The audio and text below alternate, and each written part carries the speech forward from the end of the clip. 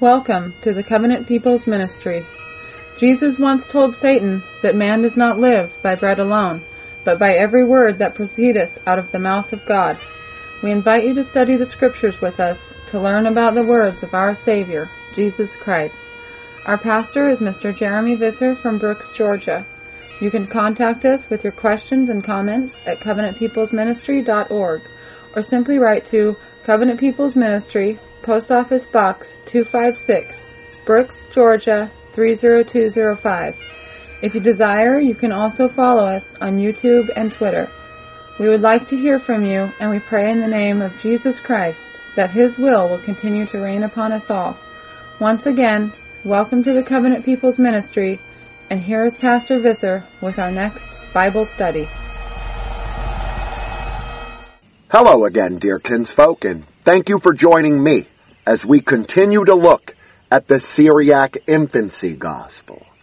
Today, we're going to be taking a look at some of the tactics of Satan and what we can glean from this particular Gnostic text. And I personally, in dealing with this subject matter, will be going back to the King James Version of the Bible to prove that at least parts of this uncanonized narrative do align with our authorized Bible.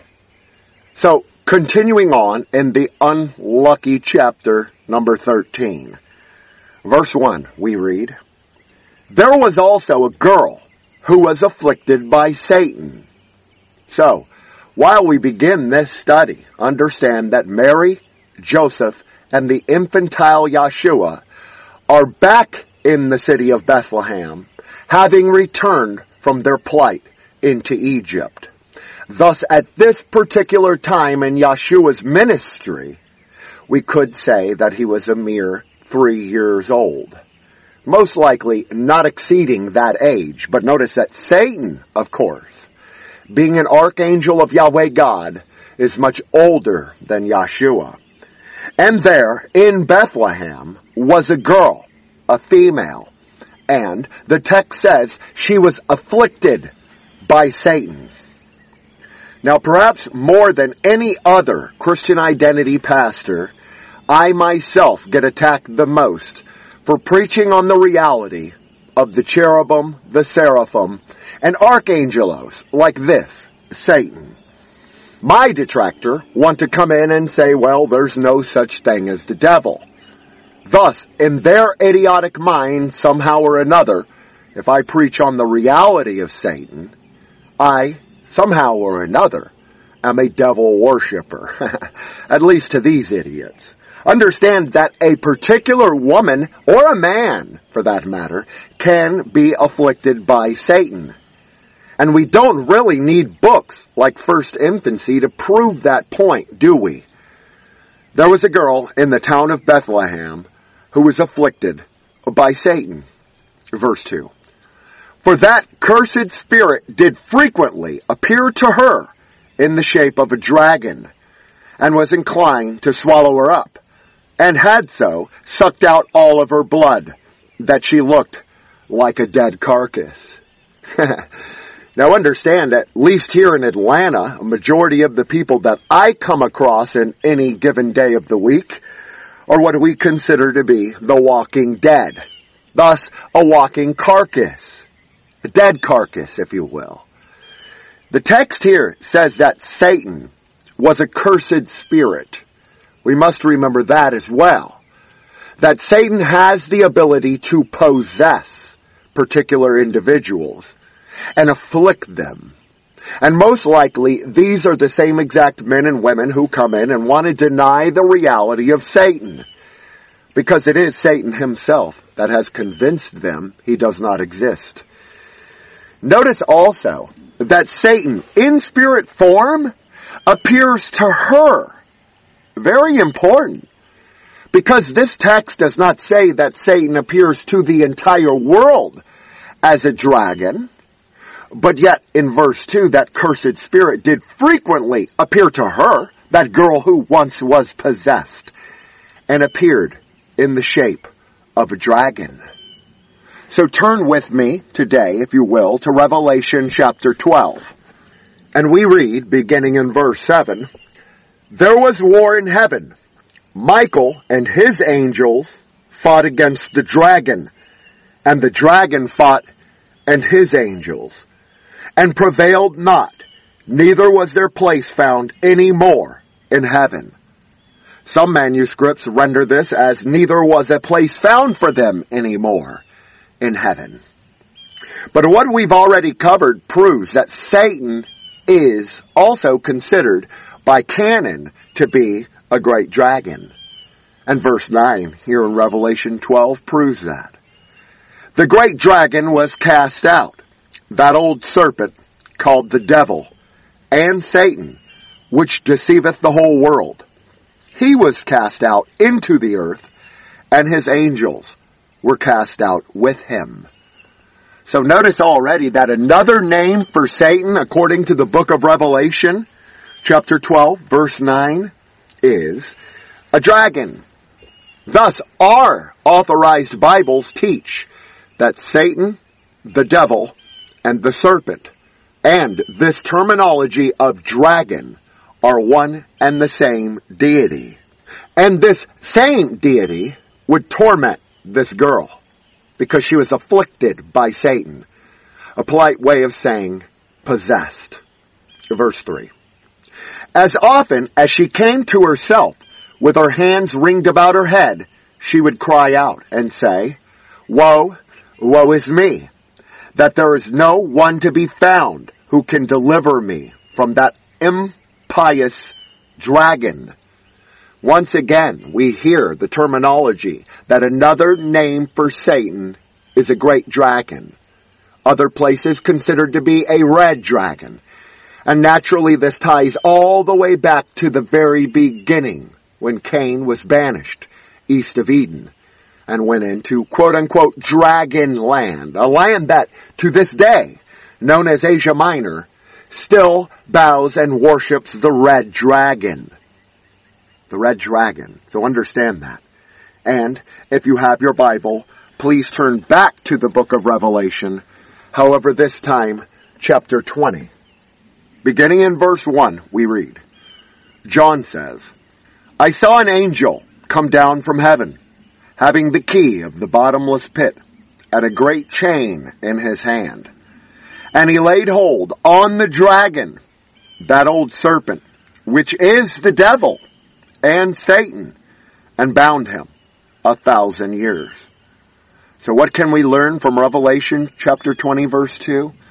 We can learn that the dragon that we're talking about here in Infancy 1 is also considered that old serpent, like we read about in Genesis chapters 3 and 4, and also the devil and Satan. Now this is important because I just took you to two places in the book of Revelation that both prove another name for Satan is the serpent, the devil, and the dragon. So, this here, if you will, is yet another confirmation of that fact.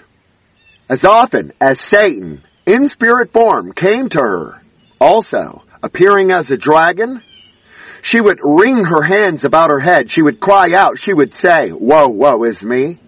No one can deliver me from this impious serpent," also known as Satan or a dragon. Verse 4. Her father and mother and all who were about her and saw her mourned and wept over her. And all who were present would especially be under sorrow and in tears when they heard her bewailing and saying, "My brethren and friends, is there no one who can deliver me from this murderer?" Notice that the Israelite kinsfolk were compassionate to this young girl because she was possessed of a dragon. And 2 times now in Revelation chapter 12 and chapter 20, I have proven to you that another name of Satan is a dragon. But were you aware that another name for Satan is also a murderer? Turn with me, if you will, to the Gospel according to St. John. And in John chapter 8, verse 44, Yeshua tells the Jews, "Ye are of your father the devil, and the lusts of your father you will do. So if you pay close attention here in the Gospel according to John, Yeshua is going to tell you some of the lusts of the Jews' father being Satan, or the devil, or the dragon, or the serpent. He tells the Jewish Pharisees, the lust of your father you will do. Pay close attention. He was a murderer from the beginning. Who? Their father, the devil, also known as the dragon. Yeshua says, he, Satan, was a murderer from the beginning, and abode not in the truth, because there is no truth in him. When he speaketh a lie, he speaketh of his own, for he is a liar and the father of it. Now did you notice Yeshua said, Satan was the world's first murderer. Here in John chapter 8 verse 44, he was a murderer from the beginning, right? But yet here, back in Infancy chapter 13, all those who were present would be under sorrow and tears because they were compassionate for this woman who was possessed of Satan, and would say, my brethren and friends, is there no one who can deliver me from this murderer? 2 points. The second name of the devil. First being dragon, second being murderer. And both of those, according to what we consider authorized and or canon, are applicable names of Satan. So, as we continue here in Infancy 1 chapter 13, remember that. We're not far removed from what is accepted. Verse 6. Then the prince's daughter, who had been cured of her leprosy, hearing the complaint of that girl, went upon the top of her castle, and saw her with her hands twisted about her head, pouring out a flood of tears, and all the people that were about her in sorrow. So who is this prince's daughter? Well, we covered this in the segment before this one. That is, part 9. And this prince's daughter was affected with leprosy, remember? In fact, the chapter before this ends on that note by saying, the prince, hearing that his wife was cured of leprosy from the Virgin Mary, took her home and made a second marriage, giving thanks unto God for the recovery of his wife's health. Now, this is a different account. Notice, first we deal with a child who is maimed, that being Bartholomew. Then we deal with a prince's daughter who suffers from a physical malady, that of leprosy. And just like in Matthew, Mark, Luke, and John, we leapfrog to demonic possession because they are entirely different maladies. False prophets will come in and tell you there is no such thing as demonic possession. And my advice to you is leave them alone. As the blind leaders of the blind they are, because most likely they are possessed to not be able to understand that Satan is the dragon, the serpent of all of Scripture. Did we not already prove that from Revelation? Indeed we did. So the prince's daughter, who had been cured of her leprosy in the segment before this one, she heard the complaint of that girl because after all, they are all within the city of Bethlehem. This is after their plight in Egypt and they are established, Mary, Joseph, and Yeshua. So, she heard the girl's supplication and all the people that were about her in sorrow. Those that were professional wailers, if you will. The woman's entourage. Next verse. Then she, that once former leper, the prince's daughter, asked the husband of the possessed person whether his wife's mother was alive. He told her that her father and mother were both alive. So, very simple story here so far. First, it was Bartholomew's mother who had her son spared. She goes to a leper, being the prince's daughter, and directs that prince's daughter to Mary. That prince's daughter becomes healed. And that prince's daughter stumbles upon this demonically possessed woman. So what we're seeing here is that the kingdom of heaven truly is attributed to leaven, that this must grow, the faith. Beware of those who want to stifle faith. Remember, faith comes by hearing. And the number one modus operandi of the devil is to come in and tell you not to listen to another particular individual.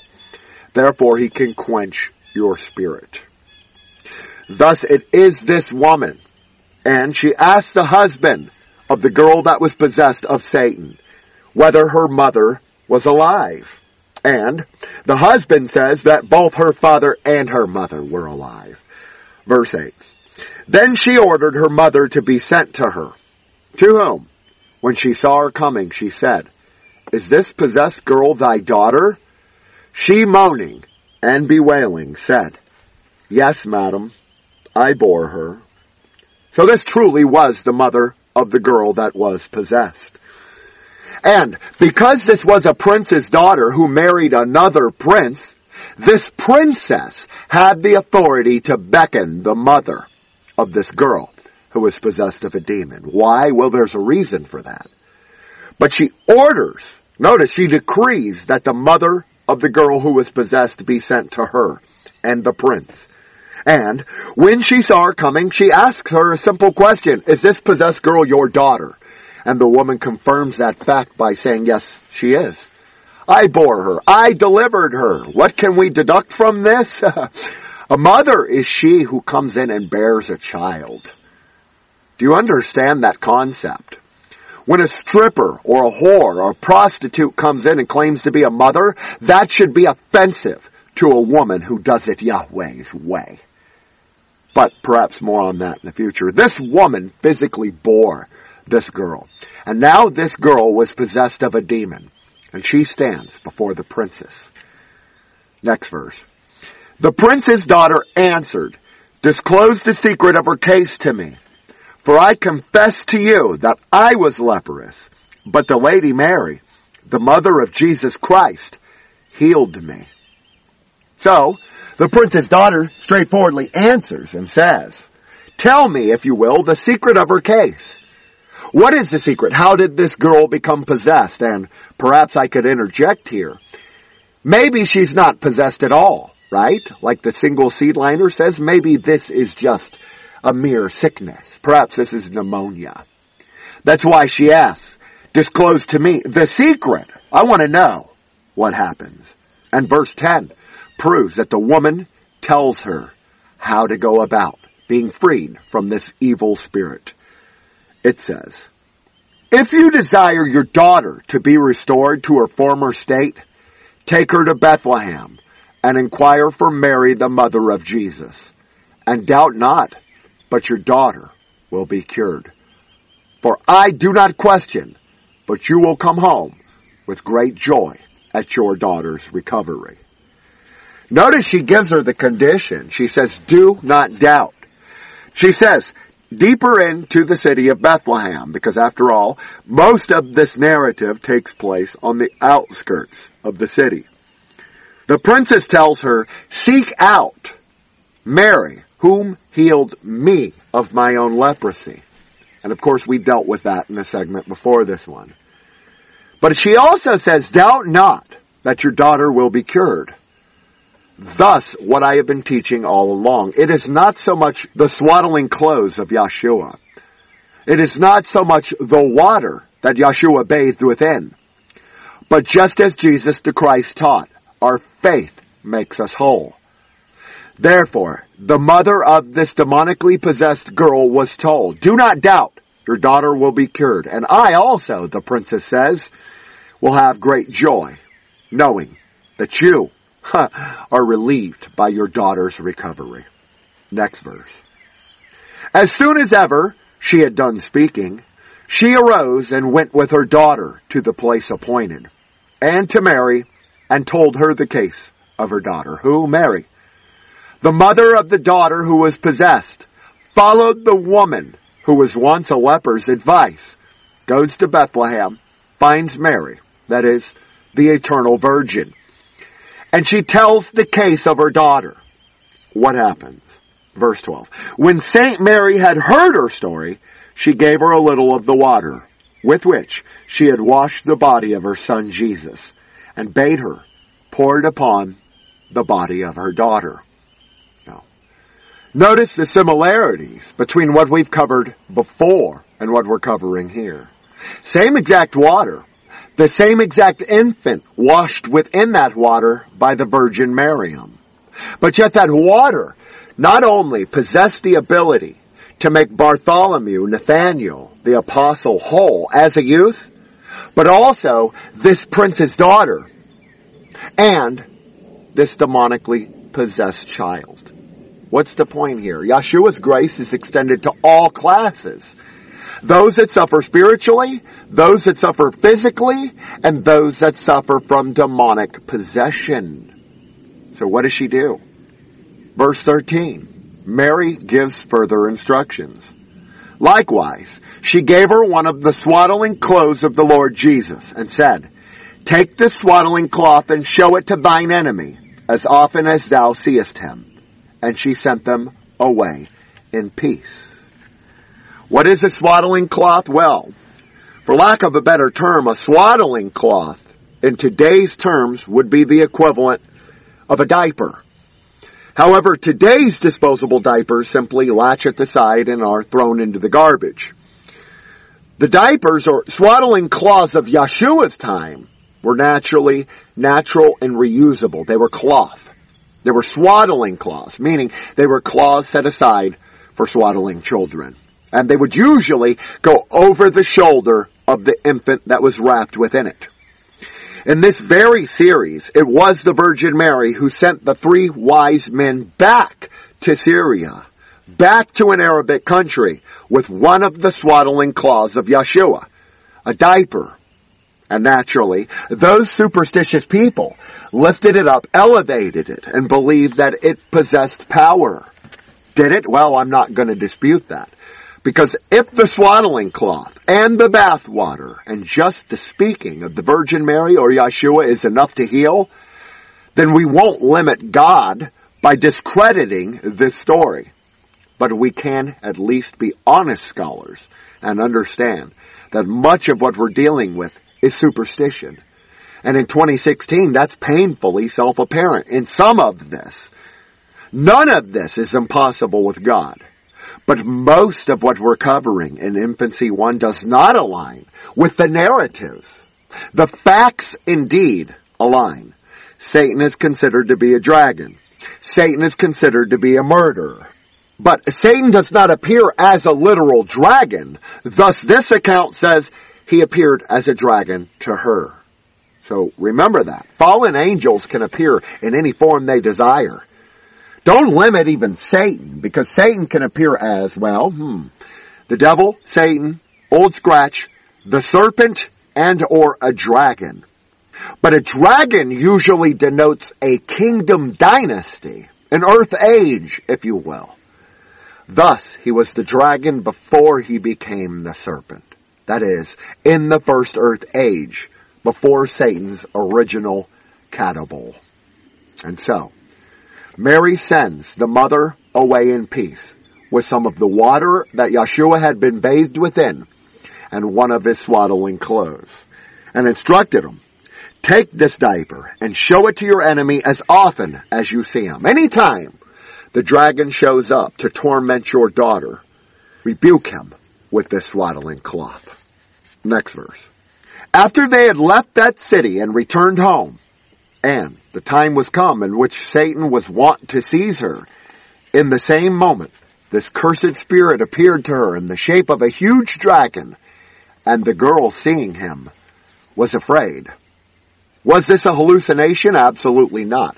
But it was a manifestation of the devil to one that he possessed. Meaning that those that are possessed of the devil clearly understand that he is real, and oftentimes will be scared at that reality. This girl, according to verse 14, was sore afraid in seeing him, because Satan appeared to her in the shape of a huge dragon. Verse 15. The mother said to her, Be not afraid, daughter. Let him alone till he come near to thee. Then show him the swaddling cloth, which the Lady Mary gave us, and we shall see the event. Satan then coming like a dreadful dragon, the body of the girl trembled for fear. The girl herself was frightened because Satan physically, meaning de facto, was nearing her. Remember, she was possessed by the spirit of Satan. But yet that did not stop Satan from making himself manifest to her. So, usually, scripturally, like in the case of the maniac of Gadara, once a particular individual is possessed, the devil physically will torment that particular individual with his spirits, a legion of demons. And that, you will see, is the same exact thing that happens to her. Verse 17. But as soon as she put the swaddling cloth upon her head and about her eyes, and showed it to him, who? Satan, presently there issued forth from the swaddling cloth flames and burning coals, and fell upon the dragon. Does this seem far-fetched? Well, it does seem superstitious, and it doesn't really align with any narrative in the scripture. But the fact that flames will usher forth and burning coals is not far removed from Obadiah 1:18, is it?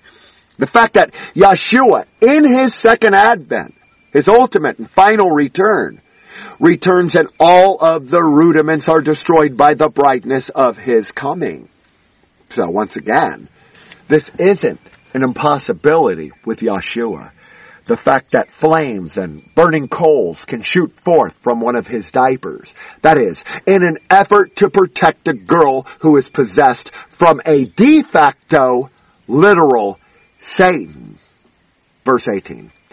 Oh, how great a miracle was this, which was done.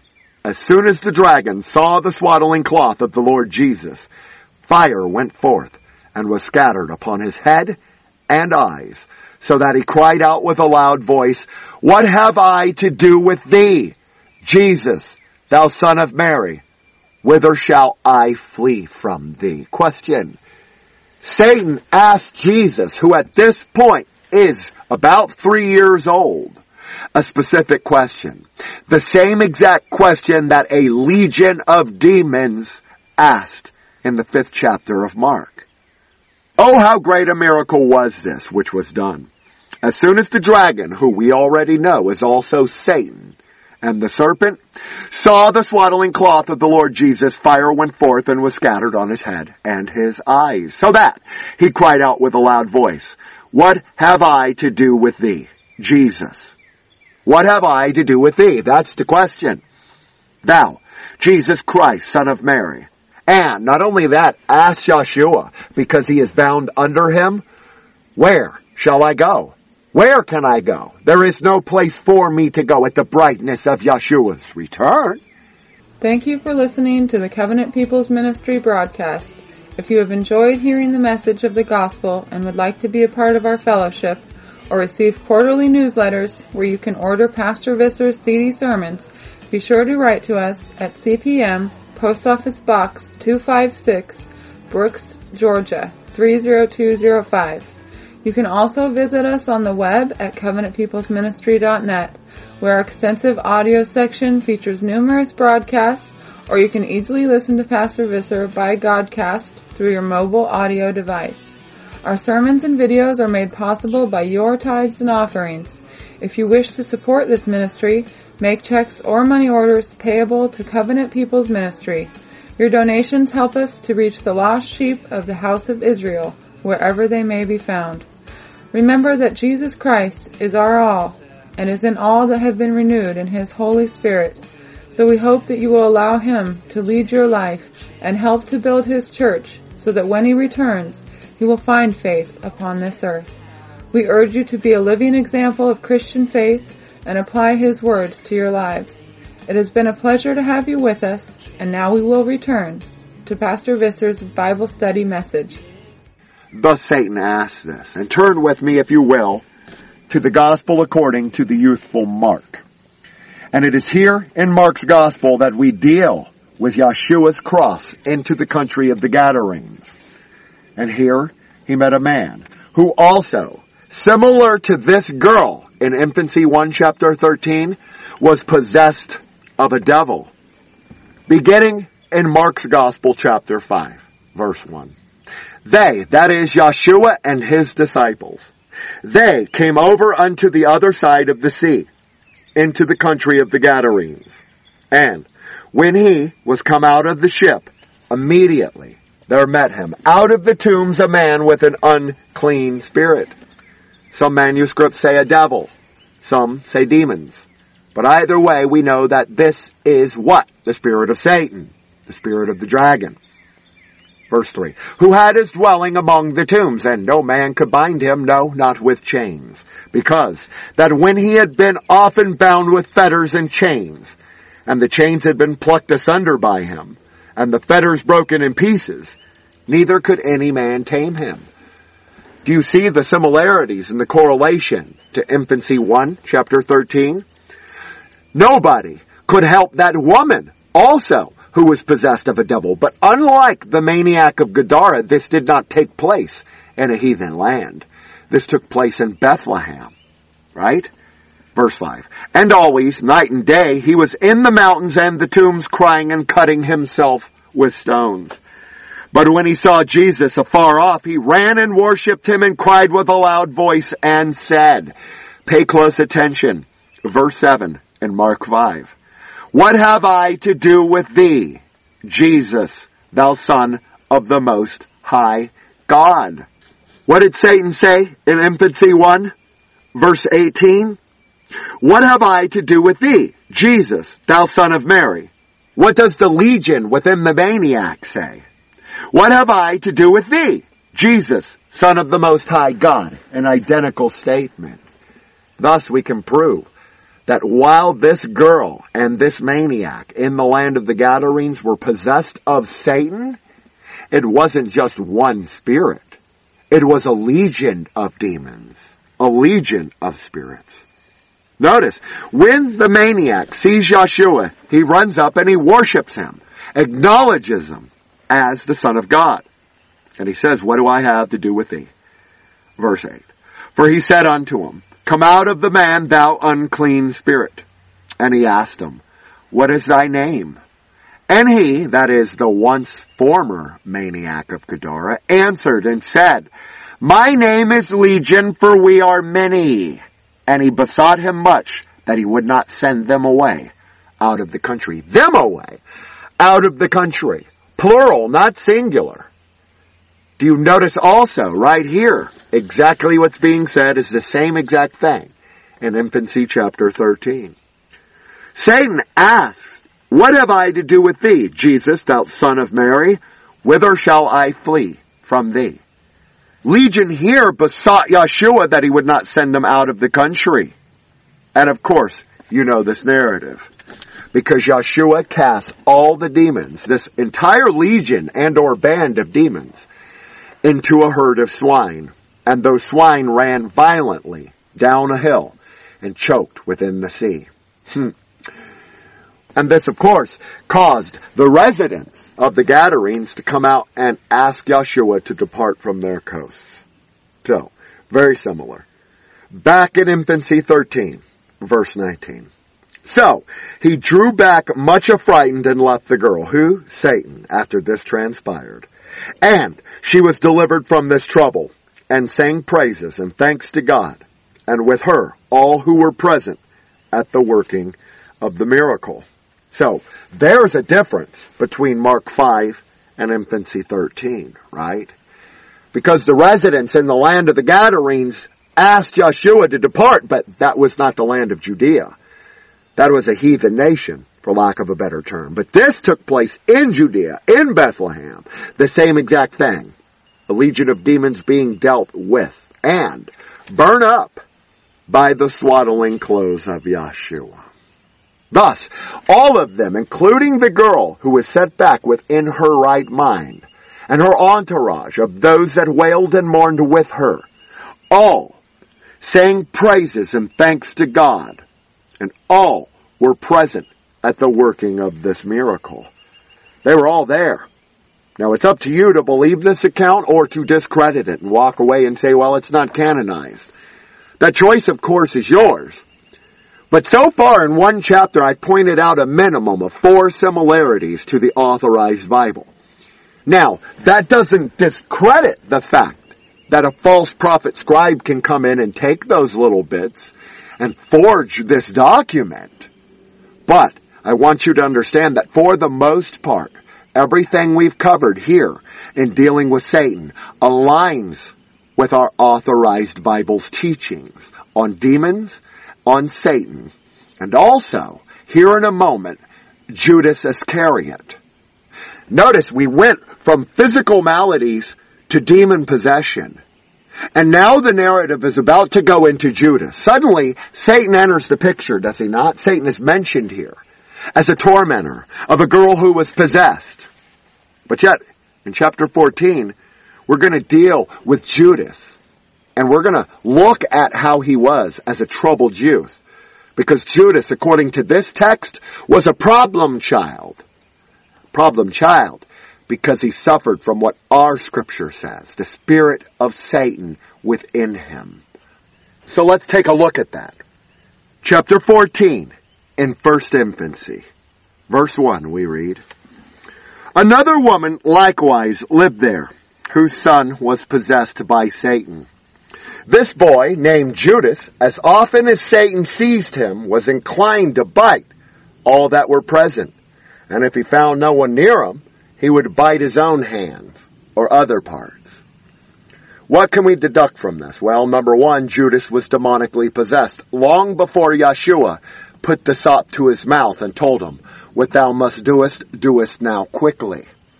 Not only that, but secondly, Judas would have been considered by the present world order to be a problem child. Because these behaviors, as biting those round about him, according to this text, are attributed to demonic possession, right? Verse 1, "Another woman likewise lived there, and her son was possessed by Satan." Notice it does not say Bethlehem. In fact, so much so that in the chapter before, the prince's daughter says, "Go to Bethlehem," because this was on the outskirts of that city. Where is Iscariot located, dear kinsfolk? But on the southern end of Judea. Therefore, another woman likewise lived there, where? In the land of Judea, albeit on the southern part of Kirioth. And her son was possessed by Satan. That same son, of course, was Judas Iscariot. And you know who Judas is, do you not? But this text is telling you that Judas was possessed long before the fact. This was not a new thing. And if Judas were in the public school system today, here in America and Europe, he would have been put on drugs and Ritalin, because the natural man does not believe in demonic possession. If a child bites another child, well, they're considered to be a behavioral problem. They have a behavioral disorder by the liberal. So again, beware of those who come in and deny the spiritual realm. They oftentimes make everything worse. Verse 3. "But the mother of this miserable boy, hearing of St. Mary and her son Jesus, arose presently, and taking her son in her arms, brought him to the Lady Mary." Who? Judas Iscariot was brought to the mother of the child that Judas would betray. Long before the fact, at least according to chapter 14. Notice the mother of the miserable boy heard of St. Mary and her son Jesus. So far, unlike Yeshua, every time Mary makes somebody whole or aids them in a miracle, she doesn't tell them, "Don't go out and tell people." I bring that up, of course, because Yeshua did that to the maniac of Gadara in the land of the Gadarenes. Once he was set back within his right mind, Yeshua said, "Don't go and tell anybody," because he didn't want the fame of his deeds spread abroad. But the mother of Judas Iscariot heard of St. Mary and all of the miracles that transpired when he was but a youth. Verse 4. "In the meantime, James and Joses had taken away the infant, the Lord Jesus, to play at a proper season with other children. And when they went forth, they sat down, and the Lord Jesus with them. Now this is not uncommon because James and Joses would have been considered the half-brothers of Yeshua. So Yeshua, being but a youth, had siblings. And of course we know that from Scripture. But his siblings' names, according to this text, were James and Joses. And those two half-brothers took Yeshua out to play, to have a normal life, a proper season with other children. This would have been important for Yeshua, because we already have confirmed that he was making a name for himself, and the deeds of his miracles were reaching outward, so much so that Judas of Iscariot, from the land of Kiriath, southern Judea, his mom heard and came to the Virgin Mary. So it is James and Joses. When they come back, they sat down, and Jesus was with them. Verse 5. Then Judas, who was possessed, came and sat down at the right hand of Jesus. Not the left hand, but the right and proper side. And this is why Judas is made whole, at least for a season. Judas, who was possessed, understand that, possessed by the spirit of Satan, just as the girl in the chapter before. Judas was possessed. He came and he sat down at the right hand of Yeshua, which naturally would mean that Joses and James were at his left. They were sitting at a table. Then, what happens? Next verse. When Satan was acting upon him as usual, he went about to bite the Lord Jesus. Who? Judas. Judas would have been considered by the modern era to have Tourette's syndrome, to be hyperactive, to be manic depressive or schizophrenia. They would put a label on Judas. But there were no labels at the time that this was written. And Judas was possessed. And because he was possessed, he attempted to bite Yeshua. Jesus Christ, who at this time had done only good and had only done good throughout his entire life. Thus the same Judas would betray him much later. But notice this. When Satan was acting upon Judas, meaning that Judas had Satan's spirit acting upon him throughout his entire life, according to Infancy 1.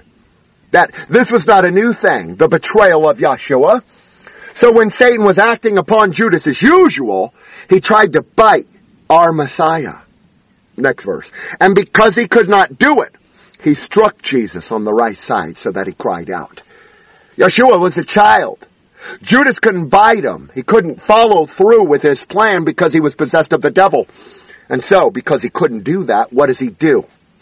Well, the Jew strikes out in pain as they attack you.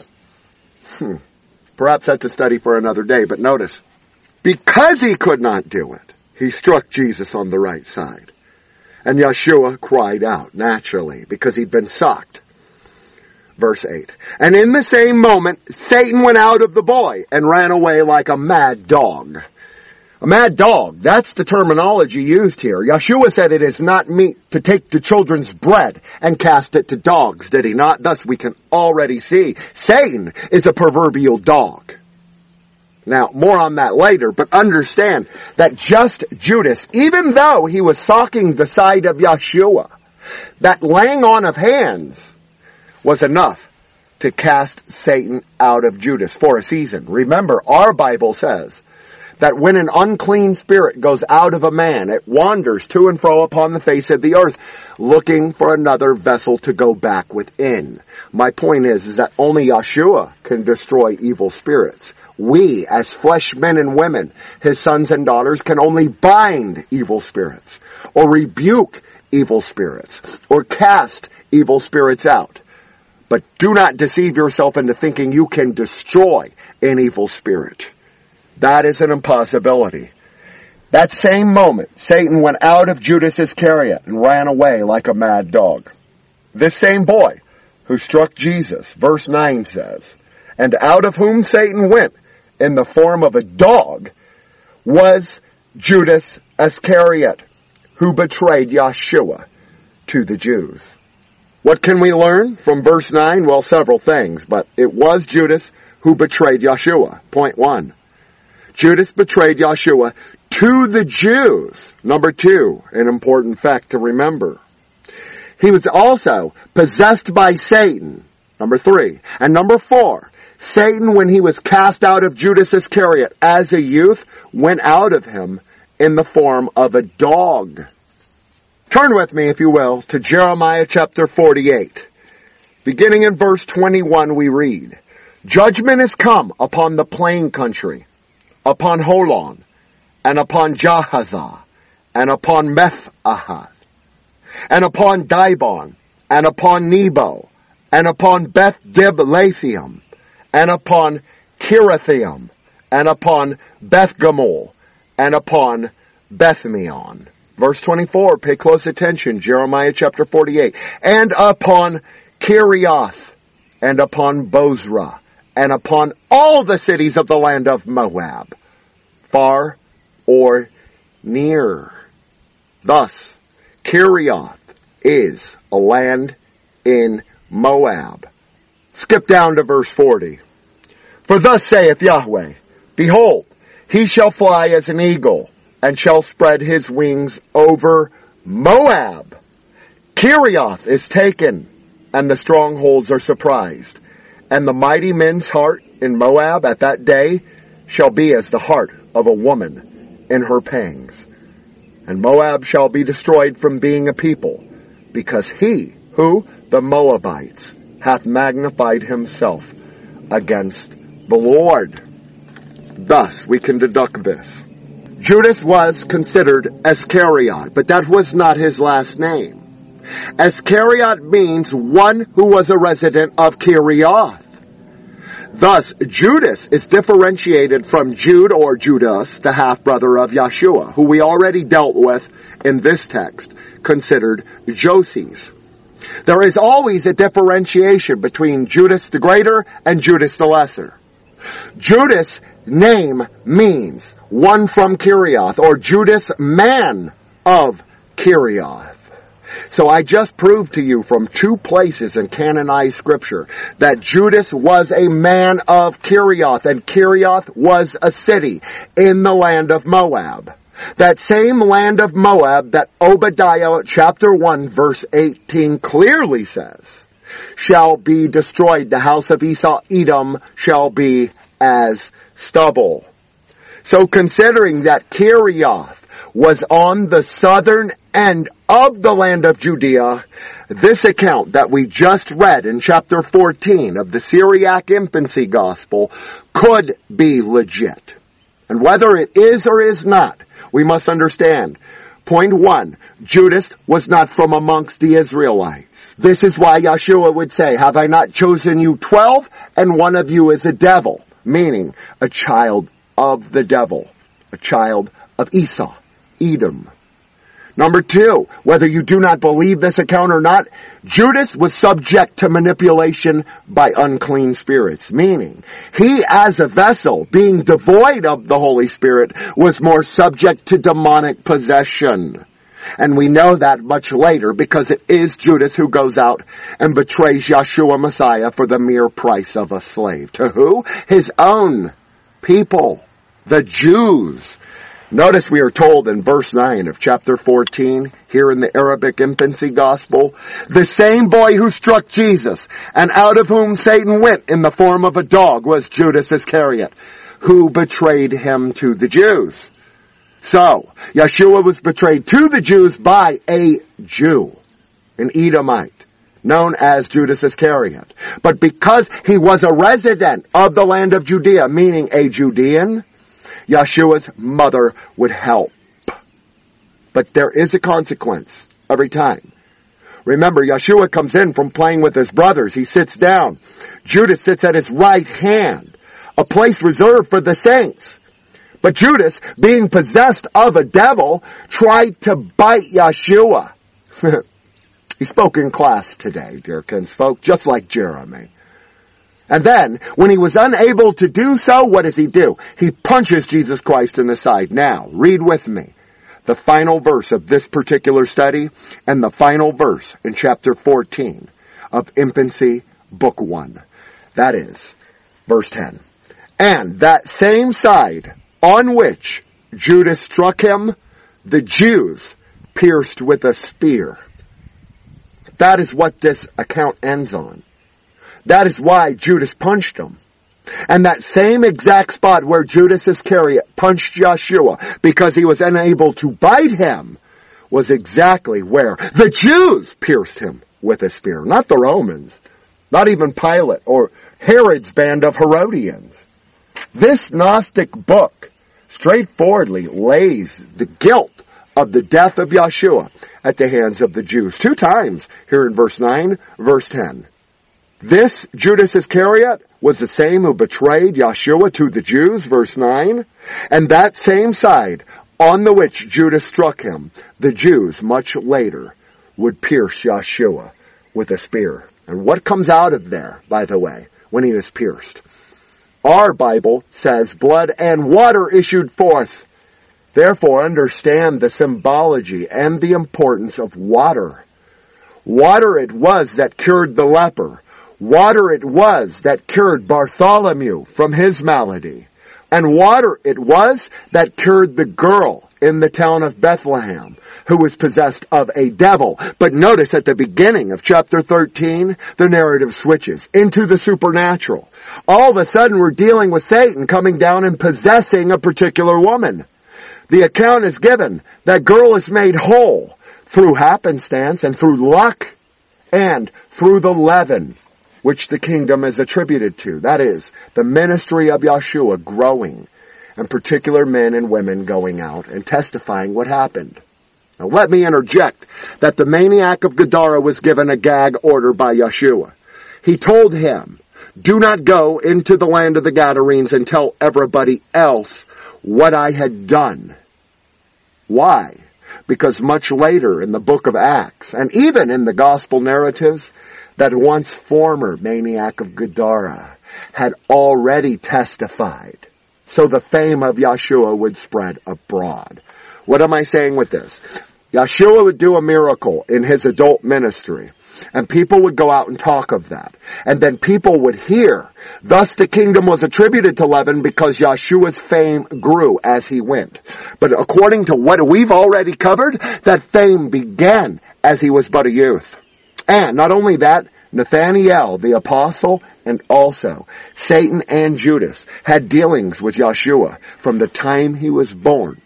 And this, my friend, is where our Bible is usually oftentimes suspiciously silent when dealing with the birth and the youth of Yeshua. Now we know for the most part the adult ministry of Yeshua.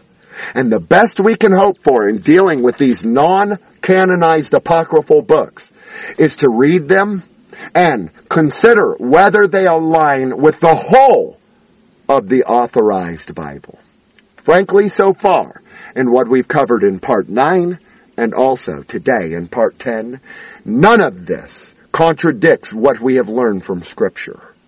Now, the same can't be said for the 8 segments before, because it varies. And I already explained partially why that is. Infancy 1 as a book is comprised of 3 separate books that are merged together and added to and expanded upon.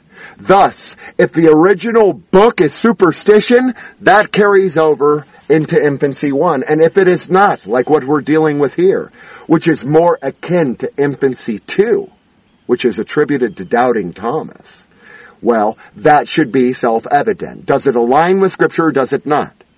I believe personally that in this series on the Arabic Infancy Gospel, we have swayed back on the side of truth.